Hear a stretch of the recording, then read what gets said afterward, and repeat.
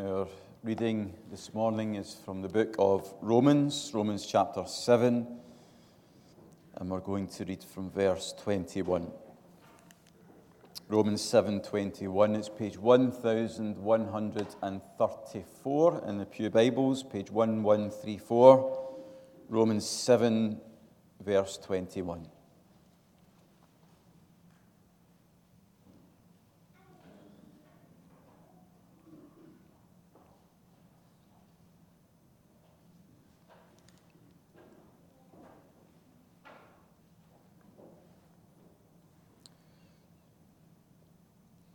Romans 7:21. So I find this law at work. When I want to do good, evil is right there with me. For in my inner being I delight in God's law, but I see another law at work in the members of my body, waging war against the law of my mind and making me a prisoner of the law of sin at work within my members. What a wretched man I am! Who will rescue me from this body of death? Thanks be to God through Jesus Christ our Lord. So then I myself in my mind am a slave to God's law, but in the sinful nature a slave to the law of sin.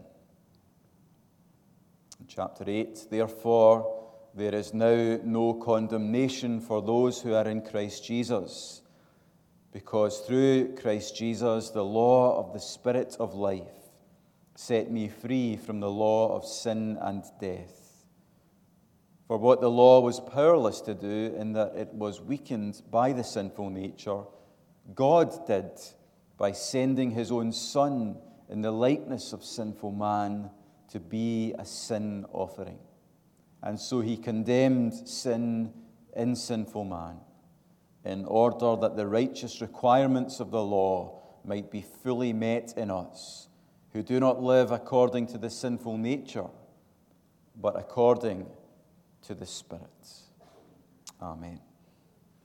We thought about temptation and the Christian's battle against sin, and I spoke in part about how apt we are to wander from Christ and to enter into temptation and sin. And I quoted the Apostle Paul in Romans chapter 7. He says, "What I do is not the good I want to do, no, the evil I do not want to do. This I keep on doing." And he goes on to say, "What a wretched man I am. Who will rescue me from this body of death?" You can almost feel Paul's frustration and exasperation in these words, his sorrow over his sin. So what happens then when we, like Paul, fail? When we, like Paul, fall into sin? When we fail to live as we should? When we do the things that we hate and when we don't do the things that we love? When progress in the Christian life seems too slow, when the battle seems too hard, is there reason for the Christian to despair, to give up, and to walk away? Never. The cry that we could interpret as a cry of despair, "O wretched man I am," that cry leads immediately to thanksgiving. Isn't that strange? Verse 24, "What a wretched man I am. Who will rescue me from this body of death?" And then the very next verse, verse 25, "Thanks be to God through Jesus Christ our Lord." Why is he thankful?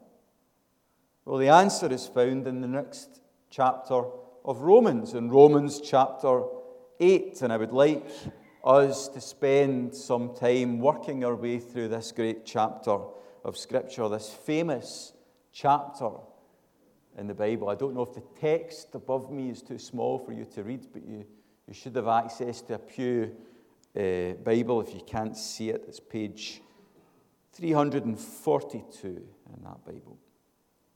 Surely one of the most famous chapters of the Bible. I wonder how many times I must have read verses from this chapter at the hospital bed or hospice bed, when life is hard, when death is near. The words of Romans chapter 8 can lift us and strengthen us and encourage us and remind us of that which we need to hear to keep on pressing on in Christ. It's a great reminder of who we are and whose we are and what we have in Christ Jesus. Here is truth that should cause us to say with the Apostle Paul, "Thanks be to God through Jesus Christ our Lord." There are a few very famous lines in this chapter, and the chapter starts with one of those. Therefore, there is now no condemnation for those who are in Christ Jesus. You may have noticed quite a few of the songs that we sang this morning had that line within them, that assurance that there is no condemnation for us in Christ Jesus. That's the bit that we all know, isn't it? But then as we read the next few verses, it becomes a bit less familiar and a bit more complex. There's an awful lot of laws crammed into an awful few verses. Therefore, there is now no condemnation for those who are in Christ Jesus, who do not live according to the sinful nature, but according to the Spirit. Then verse 2, because through Christ Jesus, the law of the Spirit of life set me free from the law of sin and death. Verse 3, for what the law was powerless to do in that it was weakened by the sinful nature, God did by sending his own Son in the likeness of sinful man to be a sin offering. And so he condemned sin in sinful man in order that the righteous requirements of the law might be fully met in us, who do not live according to the sinful nature, but according to the Spirit. That seems quite dense, doesn't it? There's a lot in there. And it also seems a bit complicated. What does Paul mean with all these different references to different laws? Well, usually when a first century Jewish person mentions the law, that person is referring to what we now call the Old Testament, to the Hebrew Bible, perhaps referring specifically to the first 5 books of the Hebrew Bible, the Torah, which means law, sometimes called the Pentateuch now. In shorthand, we might say referring to the law of Moses, which can be summed up, I suppose we could say, by the 10 Commandments. Now, Paul speaks of the righteous requirements of the law in verse 4. So what the law demands of us is right and is just and is good. The law is not bad. The law is bad news for those who fail to keep it, but it's not bad in and of itself. The requirements it makes are righteous requirements. The law in itself is good, and the law does some good things. The law shows us what a good and godly life looks like. Imagine a life lived in obedience to the 10 Commandments. That's a good life, isn't it? And a godly life. Or imagine a life lived in accordance, in obedience to Jesus' summary of the law and the commandments of God. Love the Lord your God with all your heart and with all your soul and with all your mind, and love your neighbor as yourself. Imagine a life lived like that. That is a good life, isn't it? A good life and a godly life. So the law shows us what a good and godly life looks like. The law also shows us how far short we have fallen from the standards that God requires. He is holy, as we sang at the start of our service, and so by his very nature he cannot and he will not accept that which is unholy, that which is impure. He is good, and therefore by his very nature he is utterly opposed to that which is evil. The law lets us see something of the nature of God and something of the nature of ourselves. It shows us how good he is and how far short we have fallen. We might say that the law gives us an accurate diagnosis of our condition.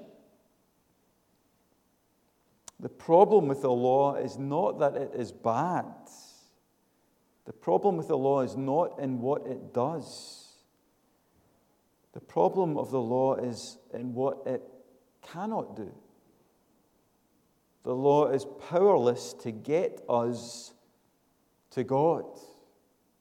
And that is what we were created for. We were created for fellowship with God, and the law cannot get us there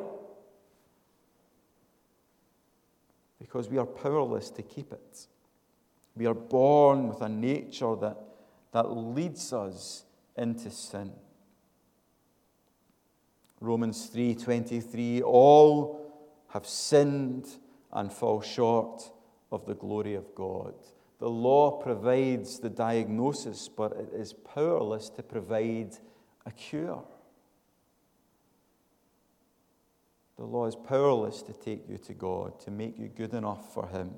It makes plain the reality and the depth of our sin, the rebellion against God.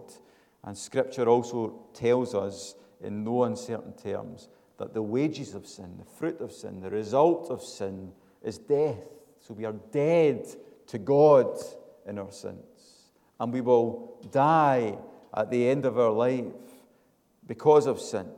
And then after that point, we will experience, if we die in our sins, what the Bible calls the second death. But there is good news. Romans chapter 8 is a chapter that is filled with good news. That's why it's so famous. That's why we love it so much. Because it encourages us, it reminds us of the good news of the gospel. It says that the law is not the cure, but it doesn't say there is no cure. Who will rescue me from this body of death, asks Paul. And then he says, thanks be to God through Jesus Christ our Lord. Who will rescue us? God will rescue us. Look at verse 3. What the law was powerless to do in that it was weakened by the sinful nature, God did. How has he done it? He's done it through Jesus Christ our Lord. He's done it by sending his Son on a rescue mission. What the law was powerless to do in that it was weakened by the sinful nature, God did by sending his own Son in the likeness of sinful man to be a sin offering. God saw our sin against him, and rather than standing aloof and looking forward to the day where we come before him in our sins to face his just judgment, rather than standing at a distance in anger, he came to us in Christ. He came to us in love as a man in the likeness of sinful man, and yet never yielding to sin, in order that he might become the Lamb without blemish, in order that he might condemn not us, but sin itself, as he died for us on the cross. All those animals that were sacrificed for all those years in the temple, they were merely pointers to the one sacrifice that truly counted, the one true and sufficient sacrifice, which is Christ Jesus, the Son of God. So that's who will rescue us, and that's how he will rescue us. Who is it that he will rescue? So I'm saying us, but who's us? Who can say that they are ready to meet with God without fear of condemnation, without fear of that thing that the Bible calls the second death? There is now no condemnation for those who are in Christ Jesus. If you are a Christian, then you are in Christ Jesus. It's like you're wrapped up, you're surrounded by Christ, and as God looks to you, he looks to you through Jesus Christ. As God loves Jesus, he loves you because you are in him. As Jesus is secure in the Father's love, you are secure in the Father's love. You have been raised with Christ and seated in the heavenlies. It's not in doubt, it's not in question, as Jesus is declared right and just in the eyes of God. Those of us who are in Christ Jesus are declared right and just in his eyes too. So if you are not in Christ Jesus this morning, or if you're not sure whether or not you're in Christ Jesus this morning, I ask very simply, I appeal very simply that you would delay no longer, that you would leave no room for doubt, that you would give yourself wholeheartedly to Christ. All that you are and all that you have would be given to this great adventure, this great journey with Jesus, that you would place all of your faith and all of your hope in him.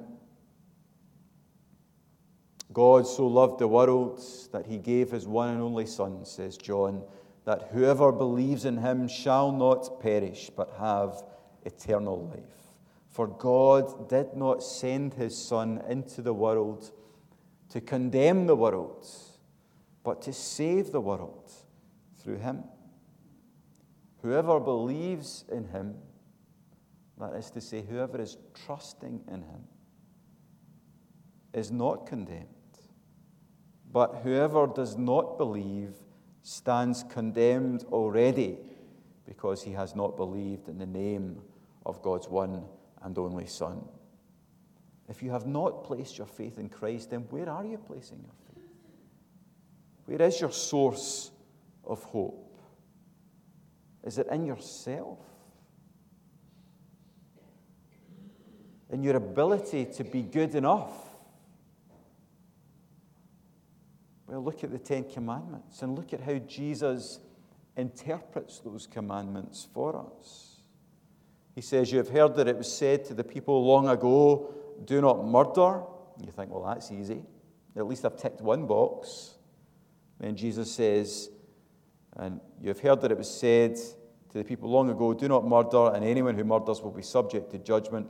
But I tell you that anyone who is angry with his brother will be subject to judgment. The bar is too high for any of us to meet. And then let's think again about that summary of the law, the commandment that Jesus calls the greatest commandment. Love the Lord your God with all your heart and with all your soul and with all your mind. And the commandment that sits in as the second of those. And love your neighbor as yourself. Who of us can live our lives consistently like that? I wonder if any of us can keep the greatest command for even a single solitary day of our lives? Can we really love God as he deserves to be loved for a day, or for a minute, or for a moment? Never mind every minute, every moment, every day of our lives. I hope we see the foolishness of placing our faith and our hope in ourselves, and the wisdom of placing our faith and our hope in Christ. And to those of us who know that we are believers in Christ Jesus, those of us who are in Christ, live for him. Look at verse 4 again. We are those who do not live according to the sinful nature, but according to the Spirit. So we are those who ought to strive in the strength of the Spirit for growth in godliness. But we know that we will sometimes struggle and stumble. We know that we will have battles with the flesh and with the devil. We know that we will get annoyed with ourselves sometimes. We will wonder to ourselves, am I really growing at all? Am I progressing? Am I getting anywhere? In these times, never give up. Never disengage. Never walk away.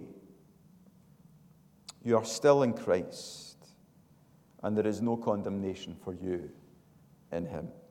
The righteous requirements of the law have been fully met in him.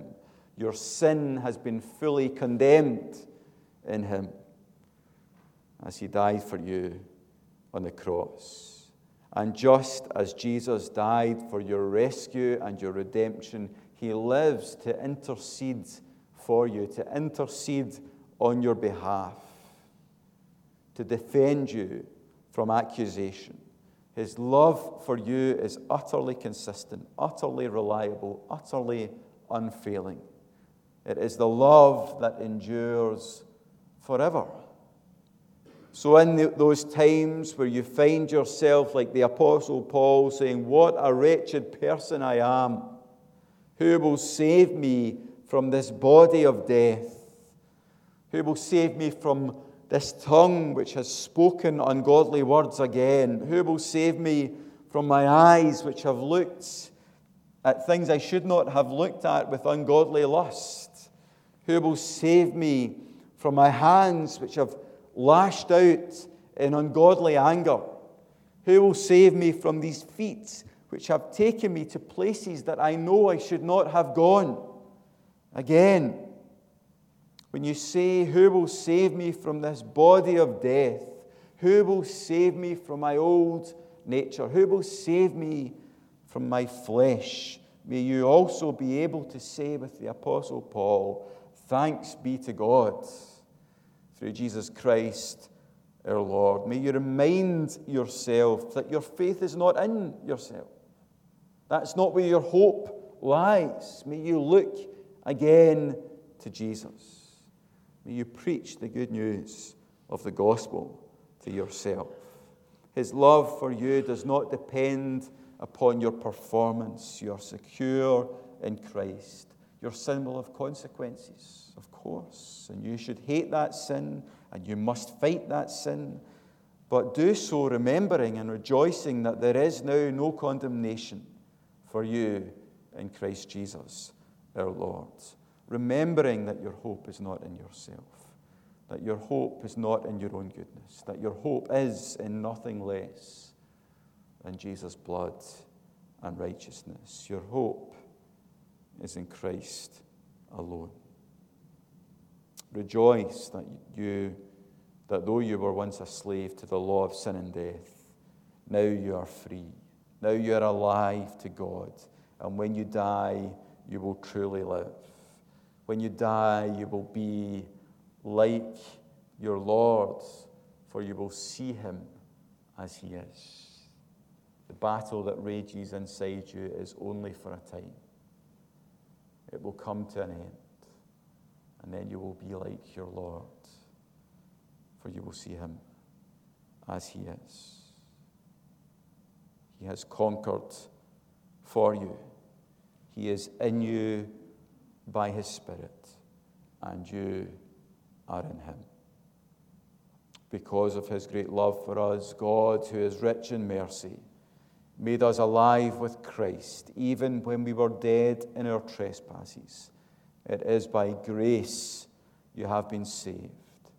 And God raised us up with Christ and seated us with him in the heavenly realms in Christ Jesus, in order that in the coming ages he may display the surpassing riches of his grace, demonstrated by his kindness to us in Christ Jesus. Amen. Let's